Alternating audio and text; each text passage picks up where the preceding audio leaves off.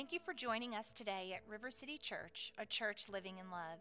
If you have a prayer need, would like to speak to a pastor, or have questions about today's message, please email us at info@rivercitysmyrna.com.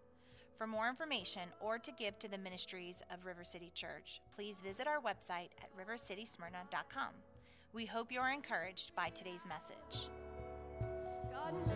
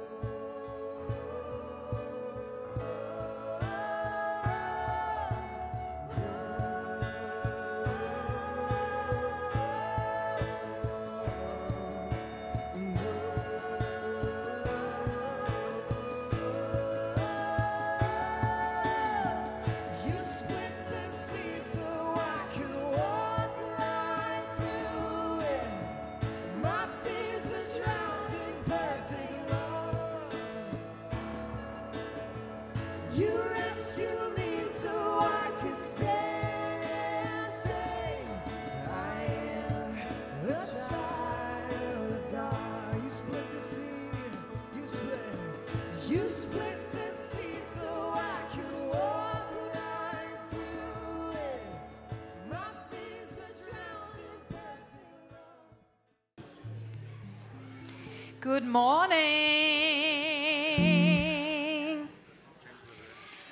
All right, I'm gonna try that again.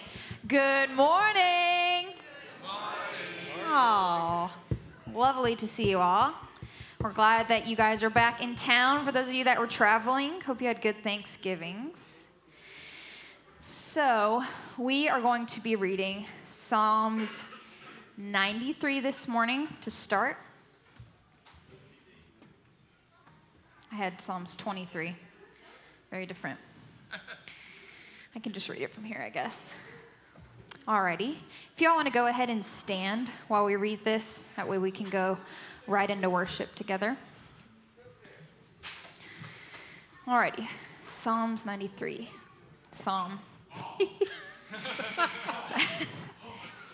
The Lord reigns. He is robed in majesty. The Lord is robed. He has put on strength as his belt. Yes, the world is established. It shall never be moved. Your throne is established from of old. You are from everlasting. The floods have lifted up, O Lord, the floods have lifted up their voice. The floods lift up their roaring. Mightier than the thunders of many waters, mightier than the waves of the sea, the Lord on high is mighty. Your decrees are very trustworthy. Holiness befits your house, O Lord, forevermore. This is a very powerful section here. And the songs that we're singing this morning are very powerful. As we come around the table today, I just hope that you guys can come with grace for each other. You can come with grace for yourself because the Lord has grace for you. Whatever you've done or whatever you're coming in with, he's mightier than it. So let's pray together. God, we trust you. This morning we trust you. You have all the strength, all the love, all the mercy, all the grace, all the power that we need to overcome whatever it is that we're facing and come to the table ready to feast. God, we're ready to feast this morning on all that you have for us. But God, we want to give back to you. We also want to praise your name this morning, to come humble to your throne at your feet, lay everything down, and allow you to just lift up our heads so we can look straight into your eyes and see who we are. See who you are, and then see who we are because we're made in your image. So God, we approach the throne this morning with that heart, with that mindset. Lord, I pray any distractions, anything that might allow Satan to have some kind of foothold on how this morning goes for us or what it looks like. We just rebuke it, and we thank you, God, for your spirit that's already here. We pray for more, God. We want to encounter you this morning. We want to know more about who you are through our interactions with others that were also made in your image. And as we take communion, and as we speak about the table and all that you've prepared before us, God, we're so thankful. We thank you, God, and we worship you and praise you this morning. We love you. In Jesus' name, amen.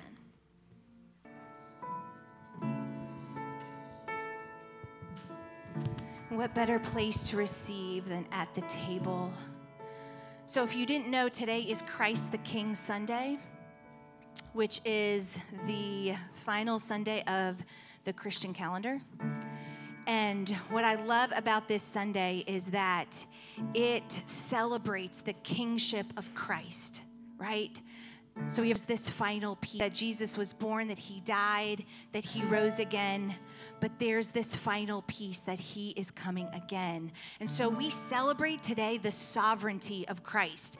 And it's not a climax to the calendar, but it's a transition, right? Because as today we say we can celebrate the kingship of Christ, we move right into a preparation for the incarnation, which reminds us that Christ was born, right, of the Virgin Mary, and he was born to come again, right? So Advent is the space we create to say we long for the coming of the risen King.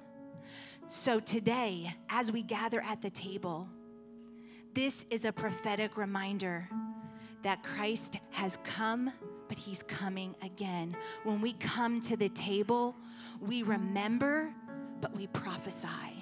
And we encourage each other for our hearts, that the hearts this morning that are feeling desperately the void of goodness. We pray that as you take communion, your soul would be nourished to the depths of the unspeakable mystery of the goodness of God. All right, if you can use your warrior legs, we're going to stand up. Props to you guys over there as you've been hanging in. But we're going to pray together. There's something about our posture that moves, our body can move our spirits. So sometimes just the act of standing can move us into agreement. And so we're going to pray together. And I'm going to ask you to join me in prayer this morning with a simple, Lord, hear our prayer. So after I pray, we're all going to say together, Lord, hear our prayer. So I'm just unifying in some simple prayer this morning. So we're going to pray for the church and for the world.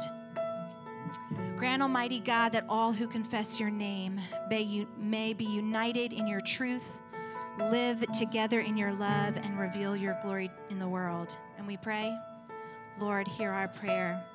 Guide the people of this land and of all the nations in the ways of justice and peace, that we may honor one another and serve the common good. Lord, hear our prayer. Give us all a reverence for the earth as your own creation, that we may use its resources rightly in the service of others and to your honor and glory. Lord, hear our prayer. Bless all whose lives are closely linked with ours, and grant that we may serve Christ in them and love one another as he loves us. Lord, hear our prayer. Comfort and heal all those who suffer in body, mind, or spirit. Give them courage and hope in their troubles, and bring them the joy of your salvation. Lord, hear our prayer.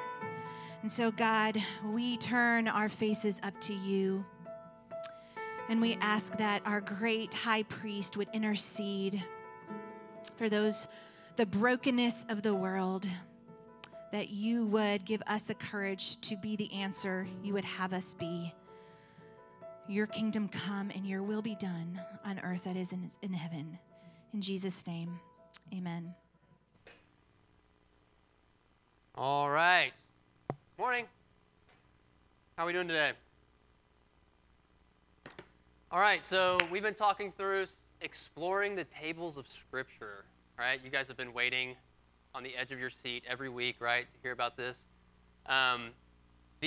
Josh has preached 2 sermons already about this, and I've been extremely excited for weeks about this message, to be honest with you. It's been on my mind constantly. I'm laying in bed at night thinking about this topic, and it's just really shaped my life. So today, as I share it with you, I just want you to know that I feel like I'm living this right now. It's part of who God's creating in me. And so the last 2 weeks, the first one, Josh preached on Jesus coming into the temple and flipping over tables. And he talked about how Jesus did this not to tell the community all the things that they're doing wrong, but because there were people in the temple who were not being able to worship correctly.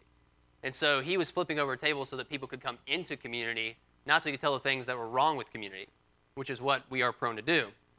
Second week, he talked about Jesus feeding the 5,000, right, with the bread and the fish, and how not treating Jesus like a bread king, but the bread of life, and how we're sustained in our spiritual bodies by the elements that are actually on the table for us.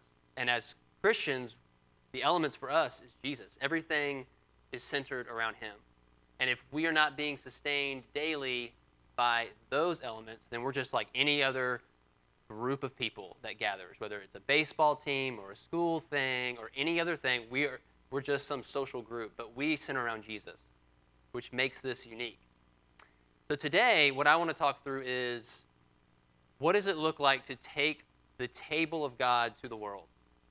How do we do that? I think for most of us, we are so spread thin, like we just talked about, that the idea of us taking the gospel to the world is unfathomable. And if we look at most of our lives, I mean, if we were to do a show of hands, the last time someone led someone to Jesus, it would be sparse, right? Most of our churches actually grow by transfer from other churches.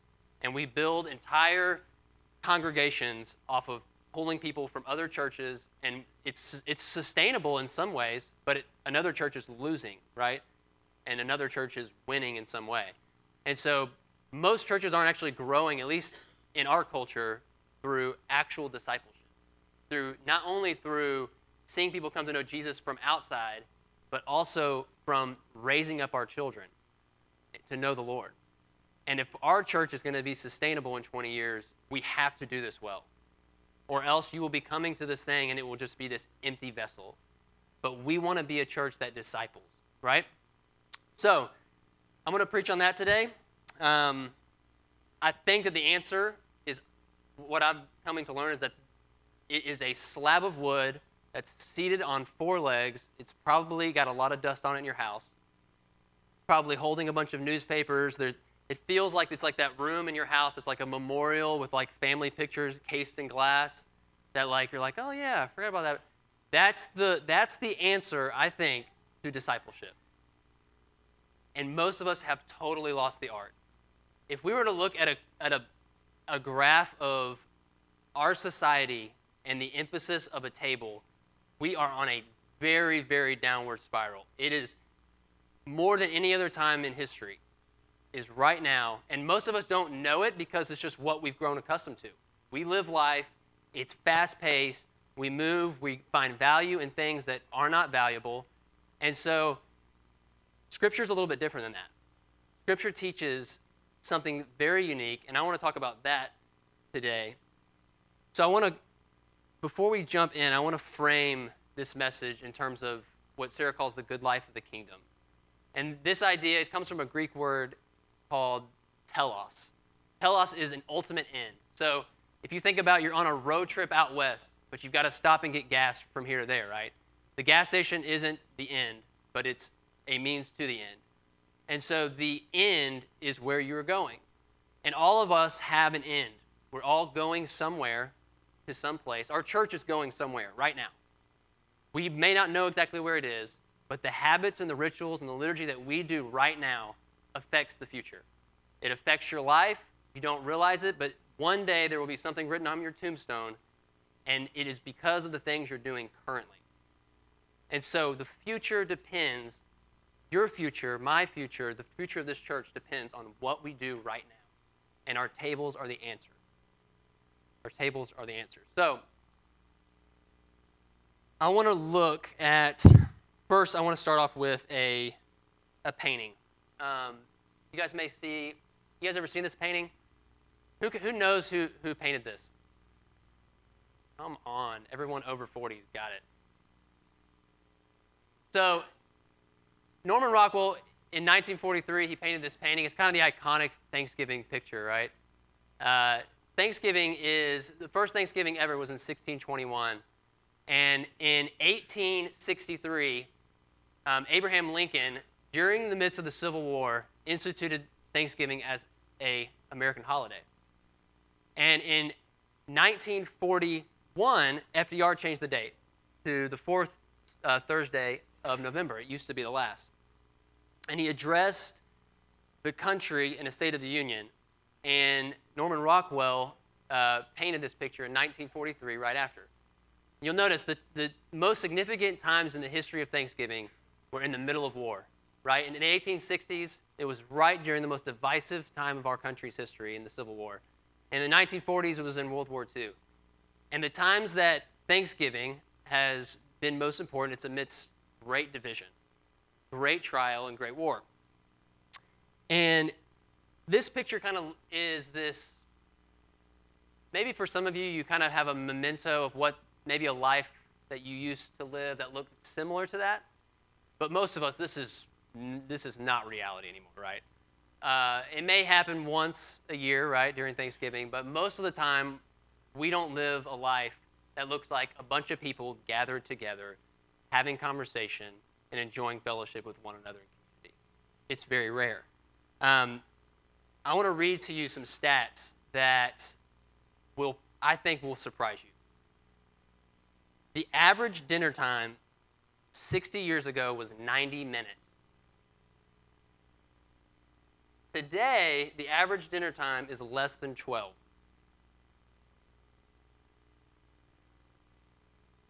The average American eats 1 in 5 meals in their car, right, alone. U.S. households spend almost the same amount of money per week on fast food as we do on groceries. Meals eaten out are almost always less healthy than home-cooked meals. That is, actual research has been done to show that even if you're eating healthy, if you eat it out, most of the time you are eating something that is higher in calories, higher in fat. It is unhealthy for your body. Michael Pollan did a study on it. In the last 20 years, the frequency of family dinners has decreased by 33%. Average parents spend 38.5 minutes per week in a meaningful conversation with their children. It is fascinating the curve that we are on in society and where we are headed. I want to read to you, this is a study. This guy named Cody Delestre, he's a sociologist. He did a study he compiled like a number of different research studies and discovered that the loss of the table has had quantifiable negative effects both physically and psychologically on our family and our children. These are some of the things that he found. The number one factor for parents raising kids who are drug-free, healthy, intelligent, kind human beings is frequent family dinners. The number one shaper of vocabulary in younger children, even more than any other family event, including play, is frequent family dinners. The number one predictor of future academic success for elementary-age children, frequent family dinners. One of the best safeguards against childhood obesity, eating meals together. So the answer to childhood obesity is eating. Just do it with other people. Stop eating alone. The best prescription to prevent eating disorders among adolescent girls, frequent family dinners that exude a positive atmosphere. The variable most associated with lower incidence of depressive and suicidal thoughts among 11 to 18-year-olds is frequent family dinners. As I said, if we continue on this pattern, we will become the things that we are doing. And I think many of us, we like to sit back and we say, well, we're in church, we're not. We are like this. We are doing this. It's not just a study done without Christians involved. We are a part of our society, and this is the script that we are telling our children, that we are writing for the world to say this is not any different, right? When our children's ministry is constantly understaffed, we are writing a script that is not relevant. That is scary. And it's not what the world wants. It's not what the world wants. George Myerson is a scholar. He did this study on the history of happiness. Throughout all of human history, 250 pages he spends writing about what causes people to be happy. His findings say that when people are most happy in life when they are eating good food and good company. And he says that if you can get that, good food and good company outdoors where the sun can kiss your face, and when you can help other people, then you have won the lottery of life. The answer to your happiness, to everything you're looking for, is sitting with a slab of wood on 4 legs in an area of your house that you've forgotten about. It's the answer. So, I want to look at what does Scripture say. If the telos in the good life of the kingdom is the table, it must be in Scripture, right? And it is. Genesis 2:17. This is what it says. The Lord God commanded the man, saying, from any tree of the garden you may eat freely. This is the first words that God says to human beings. Eat. You'll pull up Revelation 22. These are the last words that God says to human beings. The Spirit and the bride say, come. Let anyone who hears this come. Let anyone who is thirsty come. Let anyone who desires drink freely from the water of life. The whole Bible is bookended by food and drink. And everything in between is sitting on tables. Jesus spends, in the Gospel of Luke, 70% of the parables he tells is either at a table or around a table. Jesus spent more time at tables than you can even know. We typically just read right over it. Look at in the Old Testament. It starts at Exodus 25. We won't read it today, but right outside the Holy of Holies, the most holy of all places where a priest could come in and encounter God, was a table. And on that table, there was prepared 6 loaves of bread. It was called the table of presence, or the table of showbread. And this table, they would make this bread every Friday, and then the priest would be able to consume it on Sunday, which, for those of you who have been in church long enough, you say, oh, Good Friday, resurrection happened on Sunday. You could put the pieces together. And you see in 1 Samuel even, you remember when David goes and he's running away from Saul, and he goes and he has, hey, do you have any bread? He finds one of the priests, and he has nothing to give him. And so he goes into the temple and takes the showbread, and he gives it to David. Jesus later says that this is kind of this symbol that the law is made for man and not man for the law. And even in Psalm 23, we sing about it today, that God prepares a table for us in the presence of our enemies. In the New Testament, you see it. And think about in Acts chapter 2. There was 120 people gathered in the upper room. This was, as you guys know, Pentecost. Pentecost was a feast. It was the Feast of Pentecost. It was 120 people gathered around waiting for God, eating and drinking together, and the Spirit descends on them. The whole gospel story is centered around food. You see it in Luke 15. You guys remember the prodigal son? We preach on the prodigal son a lot.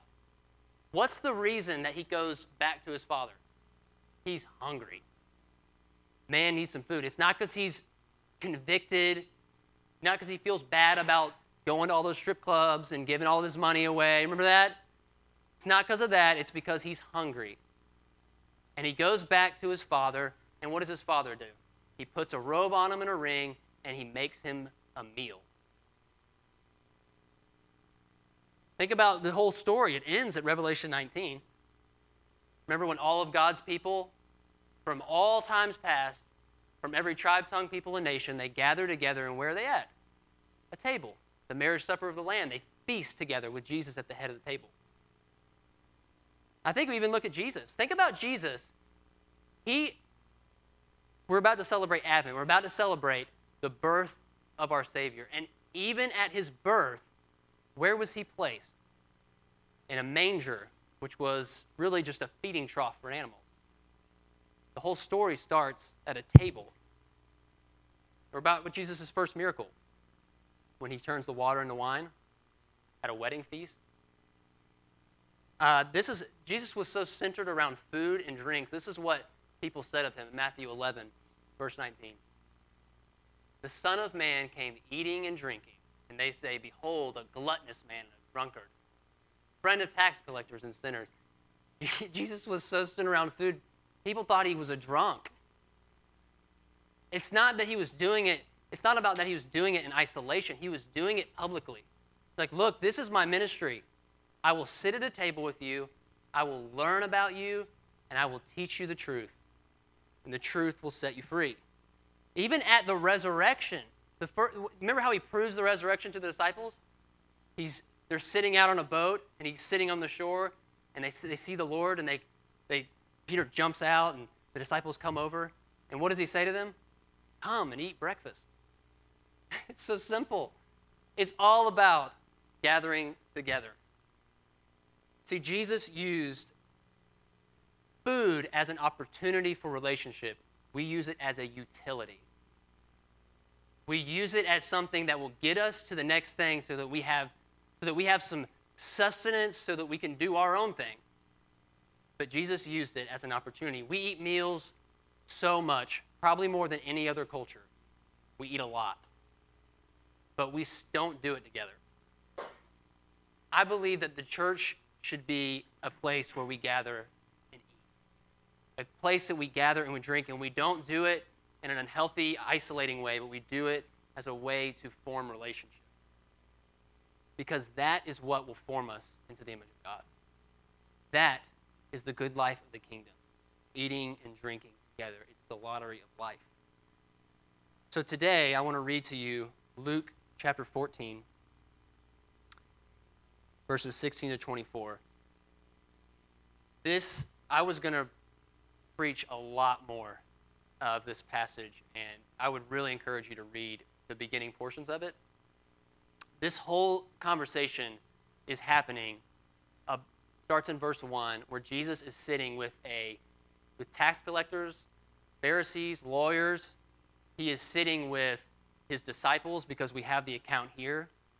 And there's a man there suffering from something called dropsy, which just sounds really gross to me. I don't know what that is. But there's a man that is outcasted in society because of a disease that he has, which I think is significant as we enter into this passage, because Jesus is sitting at this table with people from every sphere of his life. Probably has James here, which would have been part of his family. He's got his friends. He's got his work and ministry. He's got his superiors and his colleagues. He's got the world sitting right there in front of him, the outcasts and the ones who are highest on the cast. He's got them all at one table together. And you better believe he uses it. He uses it, and he talks, and he humbles the ones who sit at the highest seats, and he raises the ones who sit at the lowest seats. And this is what he says. He teaches this, and he uses, as he's sitting at a table, uses a table to teach. This is what he says in verse 16. Said to him, a man was giving a big dinner. I'll clue you in, the man is Father. Man is giving a big dinner, and he invited many. And at the dinner hour, he sent his slave to say to those who had been invited, come, for everything is ready now. But they all alike began to make excuses. The first one said, I have bought a piece of land, and I need to go out and look at it. Please consider me excused. Another one said, I bought 5 yoke of oxen. I'm going to try them out. Please consider me excused. Another one said, I have married a wife. For that reason, I cannot come. And the slave came back and reported this to his master. Then the head of the household became angry. He said to his slave, go out at once into the streets and the lanes of the city. The streets and the lane, the word in the Greek, it would have really been like the alleyways, not the places where everybody would have traveled. This would have been the places where you wouldn't have wanted to travel. Go into the streets, into the lanes of the city, and bring in here the poor, the crippled, the blind, and the lame. And the slave said, Master, what you commanded has been done. Still there's room. Still there is room. The master said to the slave, Go out into the highways and along the hedges. Compel them to come in so that my house may be filled. For I tell you, none of those men who were invited shall taste of my dinner. God, open this up. Open this up. Convict us. Amen. When I read this passage, I immediately feel conviction. I feel, when I read this, this is personal. There's like a little bit of a fear in me. The people who God first asked to come to sit at the table, they have every reason in the world not to. And they eventually don't even get to eat the meal. That's us, guys. We are the ones who are being invited. I think that God is so written the story for us to be sitting at tables together, and we have this opportunity to enter in. But it's a decision we have to make. It's a decision we have to make to say, I'm going to enter into this story where I'm going to... See, your table is God's table. That's how this works. Your table, the tables that you have in your life, by inviting your friends, your family, the poor, the crippled, the lame, to those tables, you're inviting them to God's table. Because we are the body of Christ. It's just like Sarah said today. Christ has come, right? He came in a feeding trough. He wrote the story. He's coming. He's coming not from manna from heaven, like Josh talked about. He's not coming that way. He's coming from you. He's coming to your tables. And he's coming again, and he'll come at the marriage supper. So personally, I feel a level of conviction when I see this. And I look at my life, and I think that we hit it today. We're just spread thin. I probably hear this today, and we're like, how am I going to introduce another thing in my life? I already don't have time for 12-minute meals. How am I going to do 90-minute meals, right? How am I going to enter into a story that and hear this type of challenge and add something else to my life? I've got as much as any of you. I can promise you that. I've got work, ministry, I've got a second job, I've got a wife, 2 kids, another one on the way, a house. My life is busy, right? Like I have to make serious decisions in my life to be able to center around the table. We've done it in some capacities. My family eats 2 meals a day together at a table. I know that's probably impossible for most people, but we made decisions that said, you know what? I'd rather make less money. I'd rather live in a smaller house. I'd rather do X, Y, and Z and be together than anything else. And so we've done that. There are serious decisions in life that are not just, I'm going to add something else, that we have to make if we're really going to do this. If we're really going to rewrite the script for the world about what it means to be disciples. And I think many of us are just spread thin. We've got our family, we've got our friends, work, church. Even I think churches do this. We come up here and we say, all right, we need more volunteers, right? Like, let's add another thing to your life. And you probably just constantly feel like people are asking things of you. I can't even juggle my own stuff. How am I going to do another thing? And remember, the people that miss out on this the most is the world. Because we're living it right here, right? You're experiencing it. You're experiencing community. The world isn't, right? There's people outside of these walls who are daily dying inside because they need something that has substance. And we offer that. But we're so spread thin we can't do anything about it. And I think that the table is the common place. It's the place where Jesus says, I can use this as a way to bring all of my spheres together, and I will hone in and bring in conversation and relationship. And that's what we can do. We can engage the world and invite people through the use of something that we've just lost. It's something that we do daily. So these people in this passage have every excuse, right? And some of them are really good, and I've actually heard a lot of them for people who don't want to participate in church, right? One of the people says, I just bought a piece of land, right? Like, I mean, have you ever bought a house? And it's just like throws you out of pocket for like 2 months straight? We can make every excuse. I just had a baby, right? Like I just got married, and it's just been really, got to really focus on that. Those can become idols. I'm going to be honest with you. Family, while many of us aren't even giving our family the time, if we only give our family the time, and we actually sacrifice some of the wrong things, and we call it self-care, and it's actually selfish, because we do this. We say yes to the wrong things, and we say no to the right things.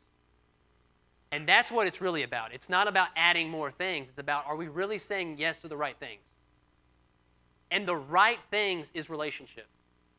The wrong things are things that build your kingdom. Your kingdom will fail. God's will not. And God's is centered around a table.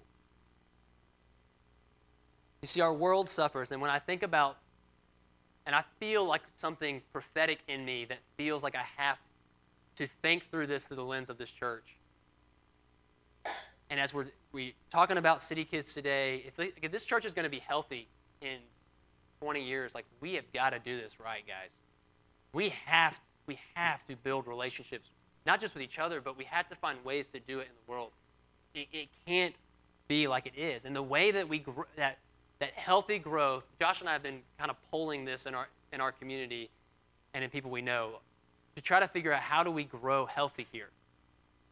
I think two of the markers of being healthy is, are we discipling our children? Number one, because they are the ones who will be the leadership of this church. They will be the leadership of other churches. They will be impacting our city, right? Our children. And secondly, our world. These are the two ways. Do you guys know that Protestant denominations lose 50 to 70% of their children? They do not re-engage with church through the next generation. 50 to 70%. We're only keeping 30%. That means we're doing it wrong. So don't just hear today and be like, oh yeah, that stinks. I'm probably not part of that. You are. We are doing this to ourselves. It's our decision that we're making. And our neighbors are suffering because of it. You see, the future of Smyrna, listen to me, the future of Smyrna depends on who you eat with. Future of Smyrna depends on who you eat with. It's not more complicated than that. Whether you family, friends, or those that are poor and crippled, sleeping in areas of this place that you guys would never sleep. Right? The answer to the world's deepest need is sitting on 4 legs collecting dust. And these tables are commonplaces. I think that it's as simple as just tabling the parts of our lives. Like we have family, friends, work. Table these things. And I don't mean like table them, like stick them off to the side and come back to them later. I'm talking about find ways to eat and drink with the people in your life. Whatever sector of your world that is, find ways to eat and drink, because eating and drinking brings relationship. And we have to find ways to bring these tables together. And it's Family Sunday. I feel like I need to address the youth today. And so for those of you who haven't been listening, I remember as a youth, okay, elementary, middle, high school, the most insecure I have ever felt, maybe from youth to now, is on the first day of school when you don't know who to sit with at lunch. It is a terrifying experience, right? You enter in and you don't know if you have a couple friends at school maybe, and you don't know if they're going to be there, or if you have the same block as them. And it's terrifying that you're going to be the one sitting alone, right? Even our movies depict that, right? They end up sitting in a bathroom stall. I don't know if that really happens, but I remember those feelings, okay, youth? And you have opportunities grafted right into your day that you can go and you can sit with people who do not look like you and who you can have an opportunity to engage with a relationship with somebody, okay? And so go into your schools and think about it not as something that is happening to you, but something that you get to impact, right? And parents, encourage your children to sit with the unlovable kid. That can transform their life. I wish I would have done that as a youth so badly. Instead, I was the selfish one that was trying to find my way into a clique. And while all the time, I could have created and affected so much change. So, as we close, like what? Back to you adults, right? What's keeping you from the table? What is it that's keeping you? What excuses do we have? And we have to be in mind that what he says in this parable is, if you will make excuses your whole life, you will not sit at this table. And you can come on Sunday mornings and not sit at the table because you have made excuses your whole life. Guys, I don't want to be that. I don't want to be that personally. I don't want to preach hard to you, but I don't want to be that for me. I don't want to be the one who I lived my whole life and I built an awesome ministry while my kids suffered. You don't want to be the one who built a great bank account and retired and live on a beach when your kids don't know who their father is. We eat all the time. Maybe some big changes just need to be made. And I would just encourage you, maybe you're stirred, pray into it. Pray into what changes need to be made. And I think theologically, I just have to ask a question, like, is there even room at your table? Is there room at your table for people who don't act like you? People who are of a different sexual orientation than you? People who have a different skin color than you? People who have a different political agenda than you? Is there room at your personal table? Okay, not your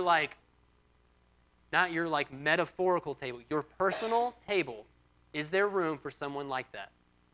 If the answer is no, then we have to have a check, because Jesus invited them. Who can sit there? And I would encourage, and why don't prayer teams go ahead and come up and worship? We're entering into Advent, and we're trying to craft these ways, like breakfast next week and these things, to find ways to build community together. And I think that Advent could be a season for our church where we start to table our lives. We start to say, I'm going to center my life around the table. And I would encourage you to do that. Don't bite the bait this Christmas season to be a consumer and to move fast and go.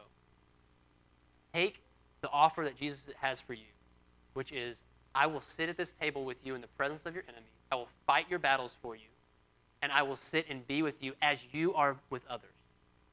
And that is key, as you are with others. And I think Advent offers an opportunity for us. So let's pray. God, you're good. I think you're in a good mood. I think that you look upon your children and you're pleased. I don't sense judgment or condemnation. God, I see the eyes of a loving Father. I picture, just like the prodigal son, running into the arms of his father. And I thank God that you just want us to be there. You just want us to try. And I believe that God is saying there is grace for anyone who wants to come. Anyone who wants to eat and drink and dine with Christ. May we enter into a new story. May today be a day that we mark our lives and we say, I will enter into a story that is slower but engages people. God, even in our minds, that you would bring up the people that we are called to. God, for the divisions that exist, that you would bring unity. God, for the tumultuous situations from past, present, or future, we pray that you would bring reconciliation. May you provide food for us daily. And may we give that food in His name. God, release us into this week. Give us creative ways to engage our world. And give us the peace that totally passes our understanding. God, that it would fill our hearts and minds to know that you are good and that you love us. In Jesus' name, amen. Thank you again for joining us today, and please visit our website at rivercitysmyrna.com.